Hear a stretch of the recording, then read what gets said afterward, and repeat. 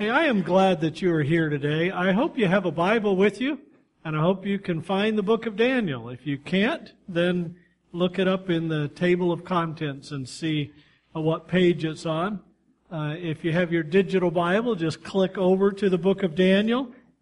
We've been doing a study through Daniel, and this morning we're going to be looking at the writing on the wall in Daniel chapter 5, but we're going back and looking at the book of Daniel. And so this is one day in the life of King Belshazzar. We happen to jump into his story on the last day of his life. Historians tell us it's the 16th day of Tishri in the year 539 BC, which would be October 11th or 12th on our calendar. But we want to learn about the character of God and lessons that we can apply into our own life. You can go ahead and bring up that one slide. It's just ancient Babylonian picture.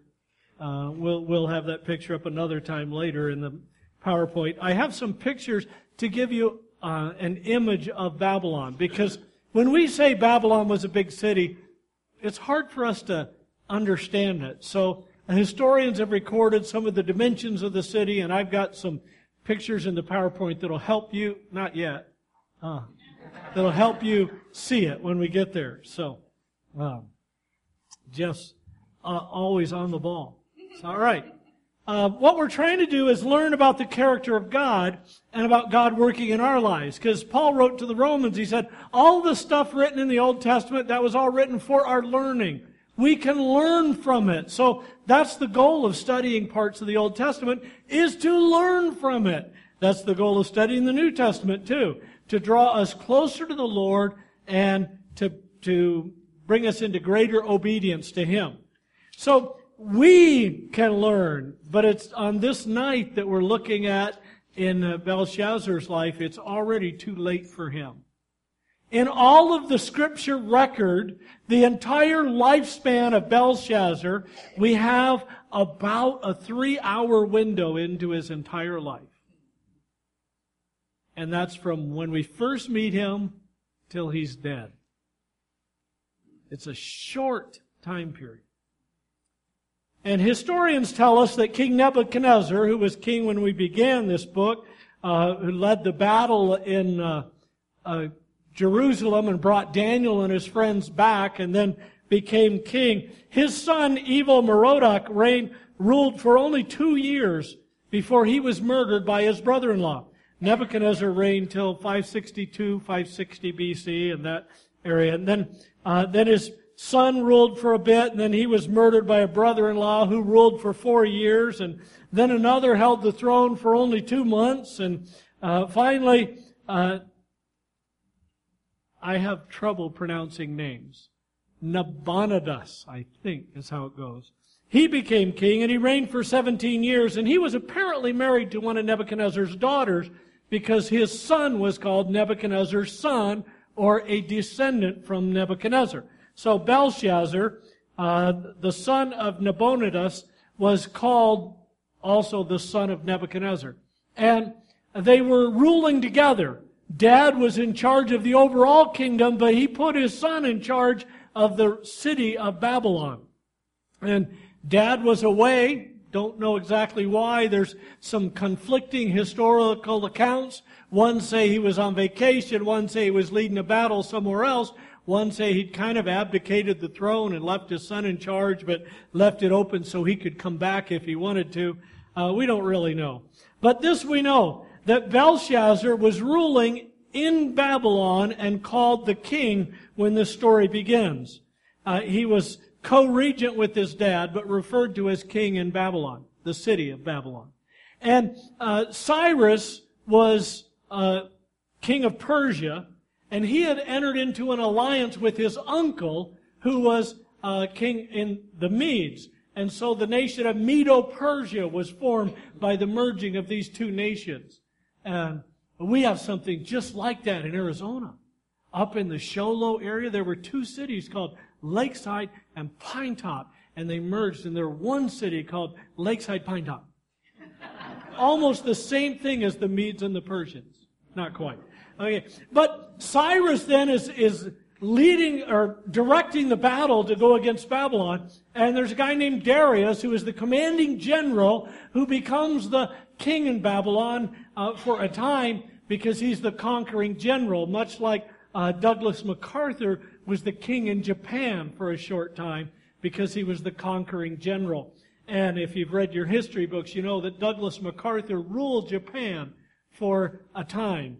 He wanted to rule Japan and China and Russia, and he got fired. But the alliance formed by Medo-Persia, they laid siege on Babylon. And when we enter this story, history tells us the Syrian army is surrounding Babylon. But although they were under siege, with enemy troops all around, the king of Babylon, Belshazzar, what's he doing? Well, in chapter 5 and verse 1, Belshazzar the king made a great feast for 1,000 of his lords and drank wine in the presence of the 1,000. Belshazzar was convinced that Babylon could not be conquered.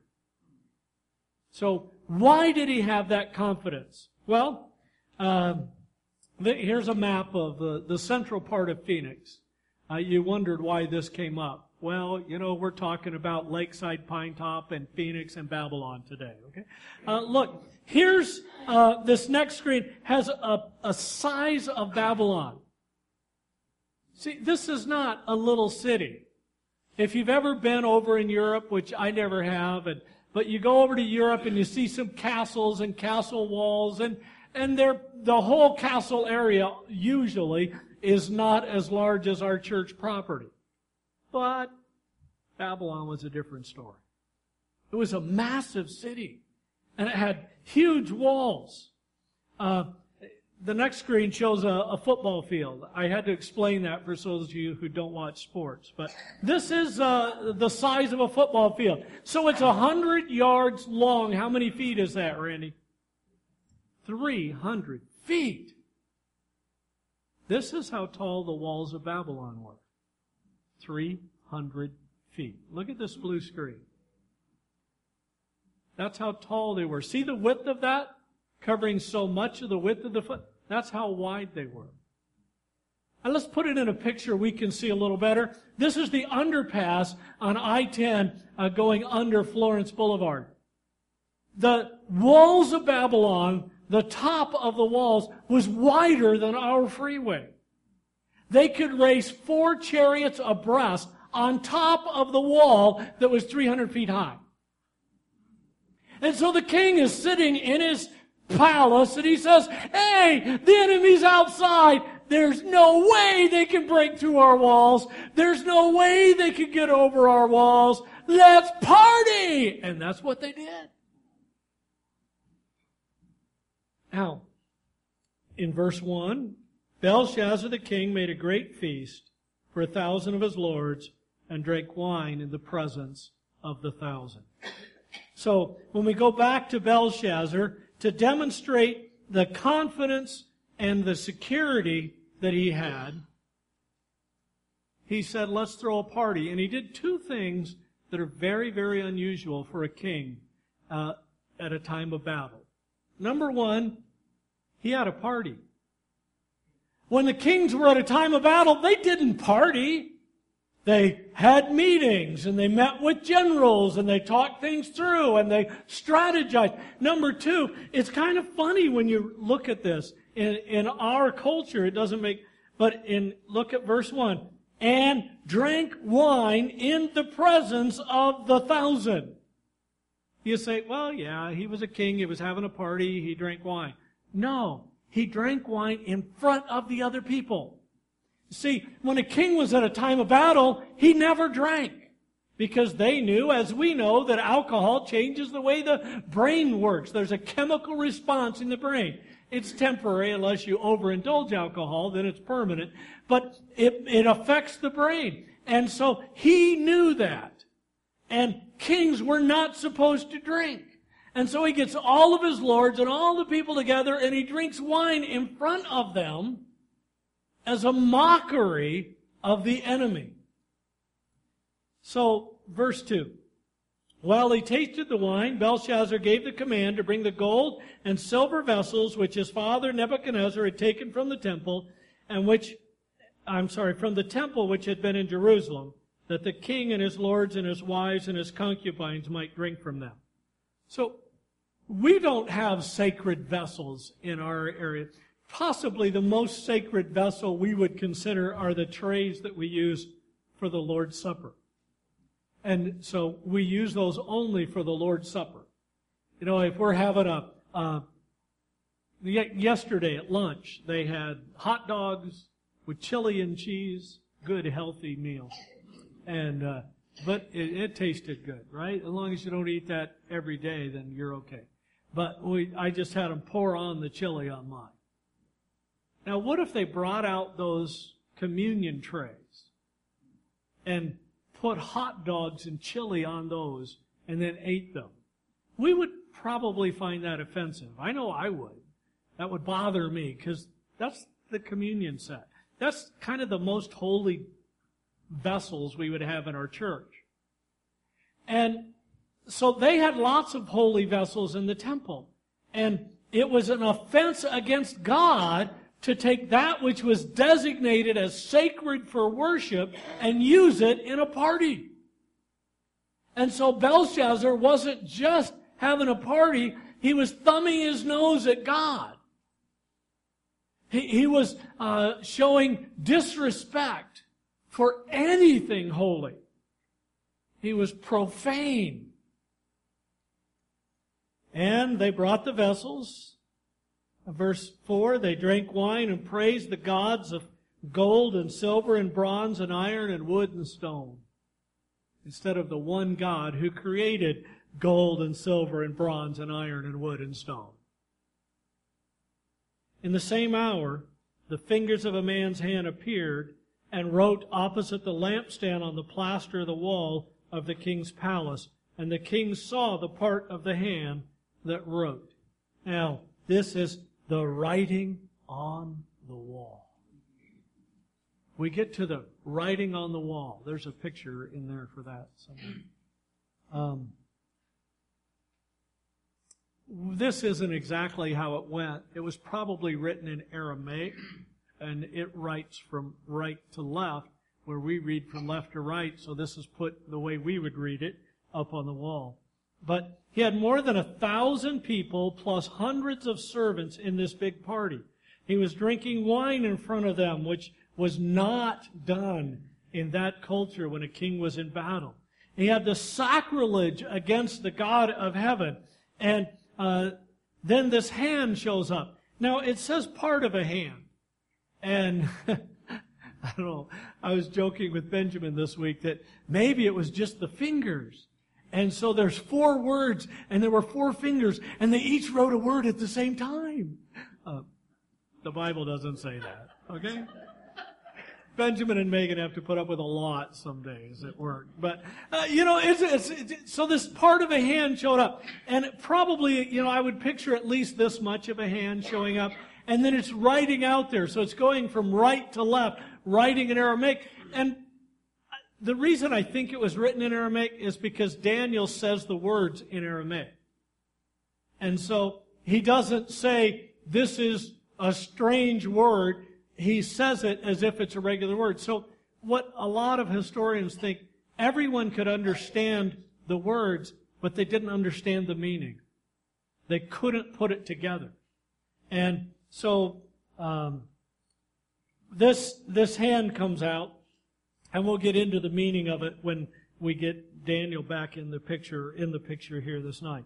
So in verse 6, the king's countenance changed. What does that mean? Yeah. What does the face look like? What would you picture the face to look like of a guy who's partying and a little drunk? His face is getting kind of puffy, his eyes are a little dilated, and he's just got a goofy smile on his face because they're having a party, right? That's what you would picture. I mean, that's what it looks like on TV until somebody dies and then everybody gets scared, right? I watch cop shows. All right. So the king's countenance changed and his thoughts troubled him. What an understatement. a hand shows up writing on the wall. Now, in this picture, it's a giant hand.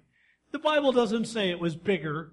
It just says it was easily visible because it was where the lamp was. We don't understand their culture because we have lights all over this building. But in their culture, have you ever walked at night with the street lights out there and you get under one street light, it's pretty bright, but you get away and then it's a little dark before you get into the light of the next street light? Well, that's how it was in their inside rooms because they had lamps burning around and there was a lot of darkness and then spots of light. And this hand wrote right on the plaster of the wall, right where it was easily visible. And the king's looking right there and the hand is writing on the wall. And it scared him, and rightly so. His thoughts troubled him. The joints of his hips were loosened, and his knees knocked against each other. I once sang a solo at camp.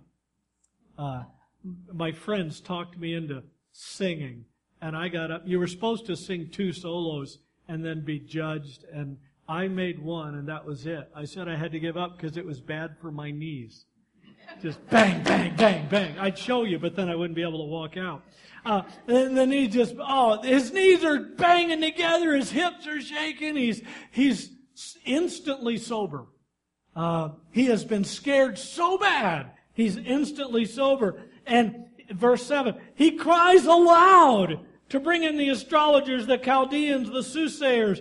And he says to the wise men of Babylon, whoever reads this writing on the wall and tells me what it means, then I will make him third ruler of the kingdom. Why does he say third ruler? Because his dad was first ruler. He was second ruler, king of the city of Babylon. And so he would make the person the third ruler in the kingdom. So he gives him incentive. It's a little reverse of the incentive that Nebuchadnezzar would do.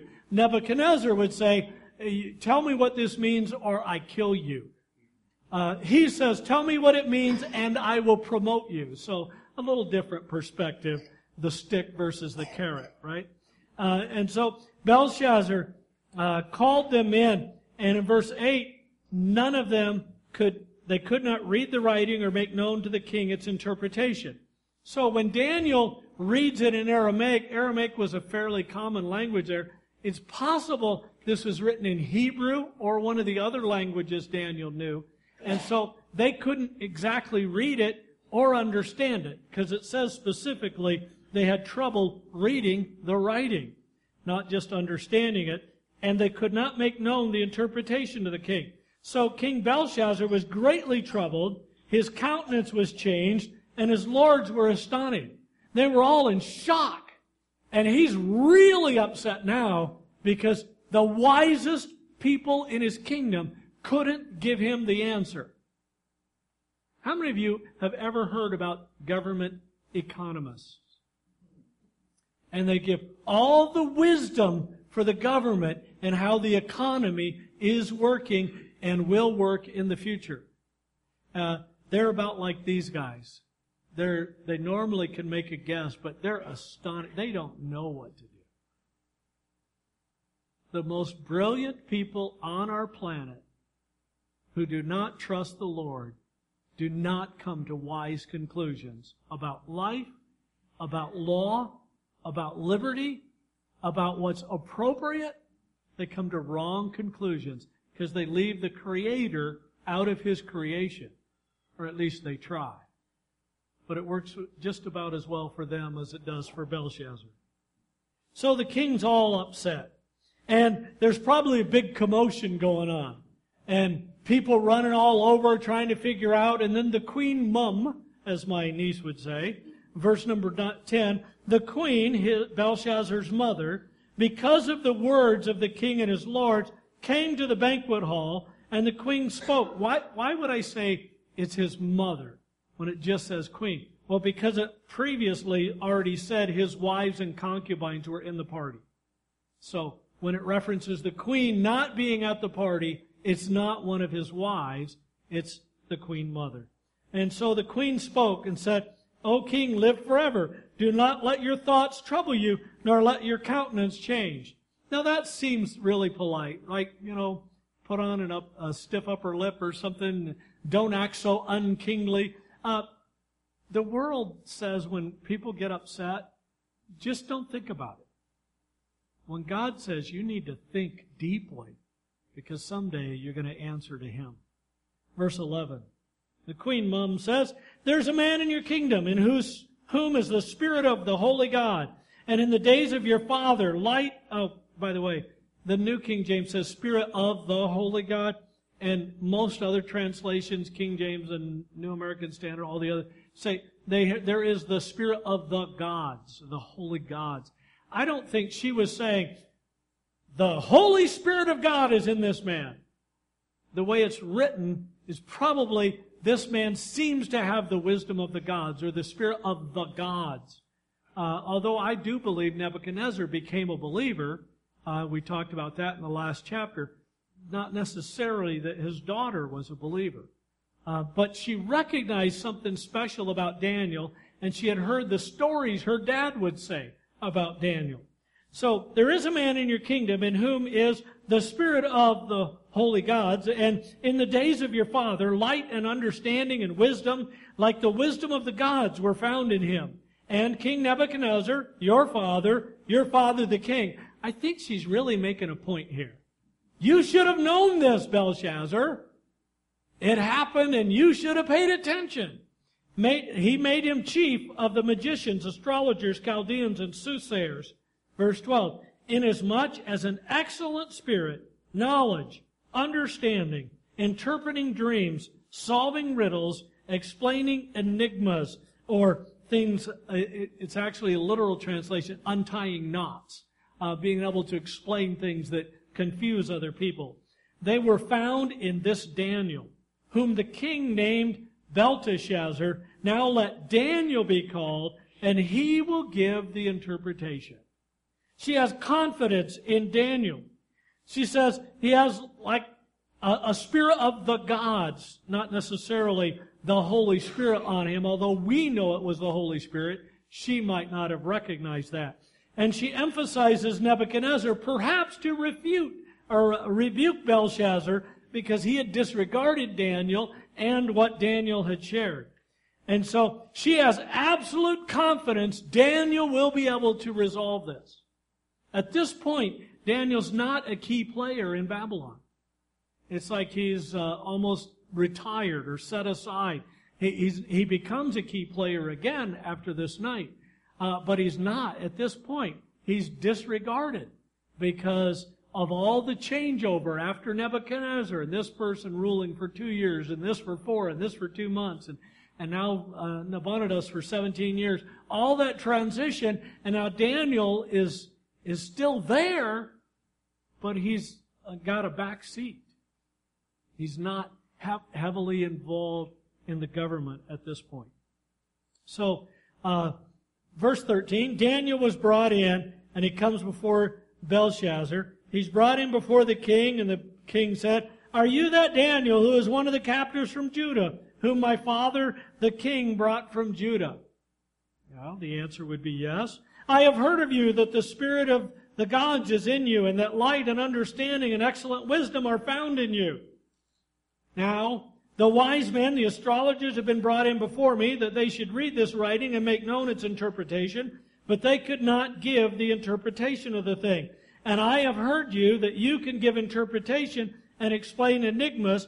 Now, if you can read the writing and make known to me its interpretation, you shall be clothed with purple and have a chain of gold around your neck, and shall be third ruler of the kingdom." Now, it's kind of funny that he says, "I have heard of you," and he talks it up like, he's known this for years. He hadn't thought of Daniel in years, probably, and he just heard the queen say this. But he's trying to pretend like he's still in the know and knows what's going on. I love the way Daniel answers.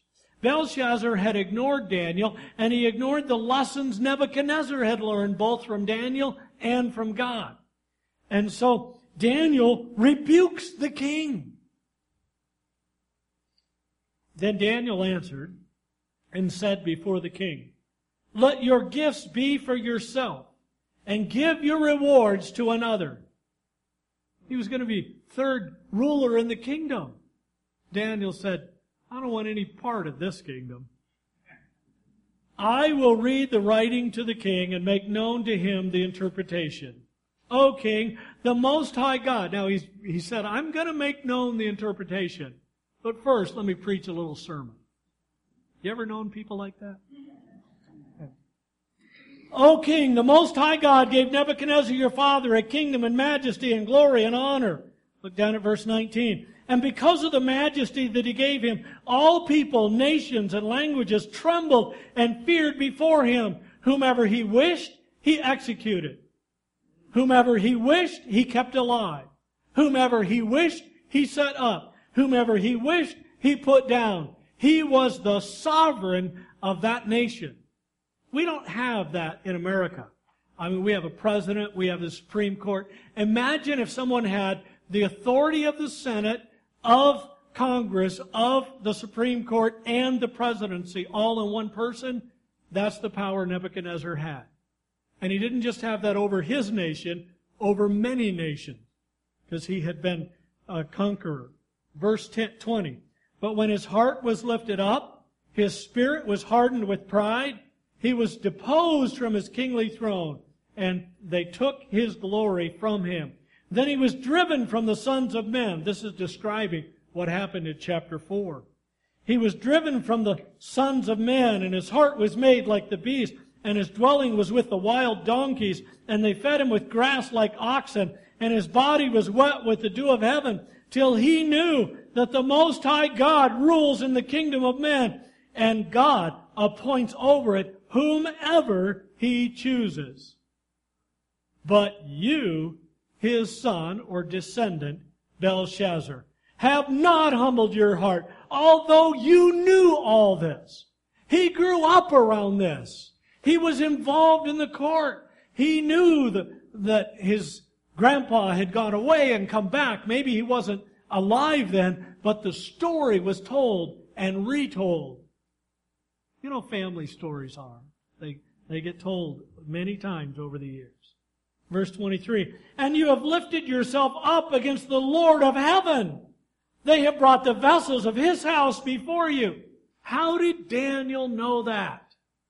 Well, two things here. The Holy Spirit of God speaks into the heart and lives of people. But Daniel also had been in Israel. He had been in Jerusalem. He was one of the princes in Judah. And he had gone to the temple and had seen those vessels. And he comes in and maybe he sees those very vessels. And they were distinctive and he would remember them. You and your lords, your wives and your concubines have drunk wine from them, and you have praised the gods of silver and gold and bronze and iron, wood and stone, which do not see or hear or know, and the God who holds your breath in his hand and owns always, you have not glorified. Daniel makes it pretty clear. There is one true God. You're not following him. You have rebelled against him for years, and this night you have defied him. So, verse 25. And this is the inscription that was written. Mene, mene, tekel, upharsin. This is the interpretation of each word. Mene, it's just a coin. God has numbered your kingdom and finished it.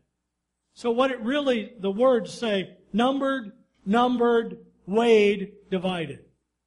But Daniel interprets this numbered, weighed, and divided to mean God has numbered your kingdom and finished it. In fact, God says it twice. Tekel, you have been weighed in the balances and found wanting. He was weighed and was found to be a lightweight. Perez, it's always bothered me that on the wall it says upharsin, and in his translation it says Perez. It's the same word. It's just upharsin is plural and Perez is singular. It's like if we were talking about a mouse or mice. The word changes significantly between singular and plural. On computers, are they mice or mouses? They're mice? Oh, okay. I just knew those little critters, but If we were talking about mouse or mice, then you understand they're singular and plural. So Perez and Upharsin are singular, Perez, Upharsin, plural. So Perez, your kingdom has been divided and given to the Medes and the Persians. Now the Medes and the Persians are all, at least as far as they understand, they're outside the wall. The impenetrable wall. The wall that's so thick they can't get through, so high they can't get over. And they know all about the Medes and the Persians. They know about the joining of Cyrus and his uncle to combine the combined kingdom of Medo-Persia. And he says, your kingdom has been divided and given to the Medes and Persians. Then Belshazzar gave the command, and they clothed Daniel with purple and put a chain of gold around his neck and made a proclamation concerning him that he should be the third ruler of the kingdom. It's kind of silly. I mean, the proclamation Daniel just gave, a normal king might have wanted Daniel put to death for that. But he gives him this promotion, and it means absolutely nothing to Daniel or to Belshazzar, because in verse 30, that very night, Belshazzar, king of the Chaldeans, was slain, and Darius the Mede received the kingdom, being about 62 years old, Darius. Now, the pointless promotion. Psalm 33 says, the Lord brings the counsel of the nations to nothing. He makes the plans of the people of no effect. The counsel of the Lord stands forever, the plans of his heart to all generations. Historians say that Darius diverted the river that came down through the city, that brought fresh water and life into the city, and he diverted the river on the north end and ran that water out into a lake. And then when the water level got low enough, his men came in from the north and his men came in from the south, and they marched right into the kingdom. And according to historians, Babylon fell without a battle, because all of the lords were at the party. And the enemy just marched right in, took over, and Belshazzar was put to death. Proverbs 29:1 says, he who is often rebuked and hardens his neck will suddenly be destroyed, and that without remedy. That's exactly what happened to Belshazzar. This is one day in the life of Belshazzar. We happen to jump into his story on the last evening of his life. But we want to learn about the character of God. We want lessons that we can apply into our hearts and our lives today. It was too late for Belshazzar, but it's not too late for you. Possibly you have been ignoring the teaching of God through your ancestors, those who've gone before you and the lessons they have learned from God, or from the older people in our church. Maybe you've not been listening to those lessons. Maybe you've been profaning God by using things that God calls holy, like your body, for unholy things. And it's not too late for you. 3 lessons we need to remember. Number 1, God is watching. God is watching. Proverbs 15:3, the eyes of the Lord are in every place, keeping watch on the evil and the good. God sees everything, everywhere, every day.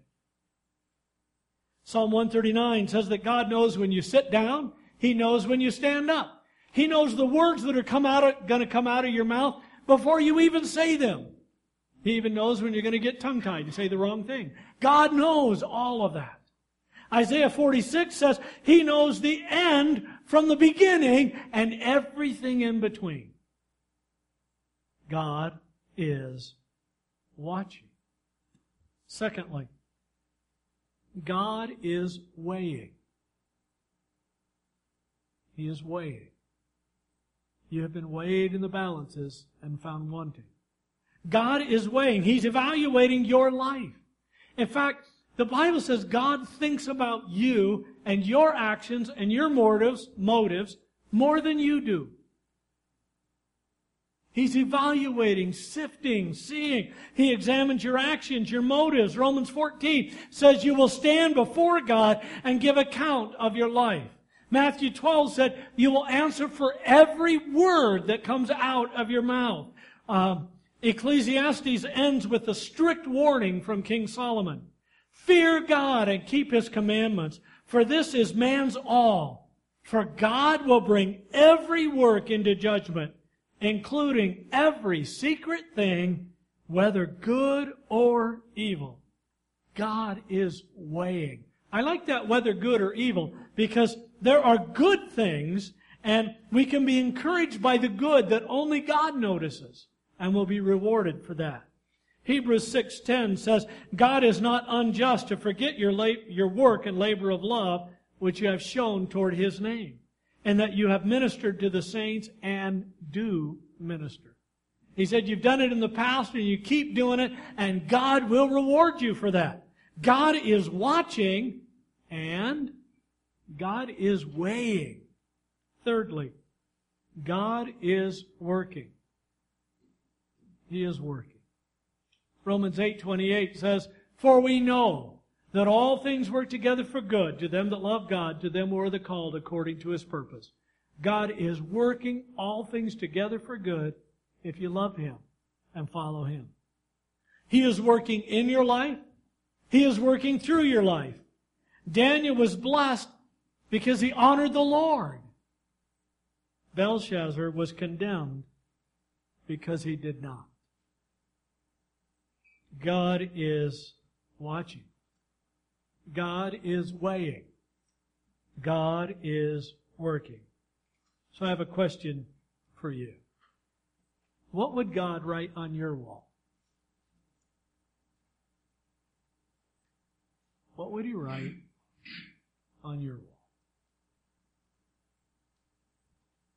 We're going to sing actually two hymns. One goes right into the other. The first is Whiter Than Snow. We're going to sing a couple of verses of that, and then Change My Heart, O God. And before we do that, I want you to look inside your own heart. God is watching. Have you taken that which is holy and used it for unholy purposes? Are you honoring God in your heart and in your life? Have you made a commitment to follow God? Are you following through? Are there people in our community that you should be witnessing to so they can hear the truth of God? Have you been lazy about that? What would God write on your wall? When we sing this, it's actually what we call a time of invitation. We don't call it a benediction. We call it an invitation. It's not the closing of the service. It's your chance to respond to God from His Word, from His Holy Spirit. You respond to the Word and the Holy Spirit's work in your heart. And if there's a decision you need to make, you make that decision. If you've never trusted Christ as your Savior, please have the courage to step out, walk to the front, and let somebody show you how you can be saved. If you have trusted Christ as your Savior, but there's some area of your life that you haven't dedicated your life to Him, you're not walking in obedience to Him, please correct it. Nobody's going to live perfectly, but we have to continually be correcting ourselves back. It's like driving your car down the road. According to policemen, nobody drives perfectly. But as they drive behind you and they watch you, and if you got too much variation, they pull you over. And they look at your eyes to see if you're on something. So when you're driving down the road, you don't just sit like this and hold the steering wheel, because the road moves. There's potholes, there's bumps, there's slight curves. You're constantly making adjustments, and that's how it is in the Christian life. You got to be going on the right path, on the right road, but you constantly make little adjustments to keep yourself centered on the right road. Are there adjustments you need to make today? When we sing Whiter Than Snow, we're saying that we want the Lord to wash us whiter than snow. And He can, and He wants to. He wants you to be His holy people. So let's let God do His work in our hearts right now.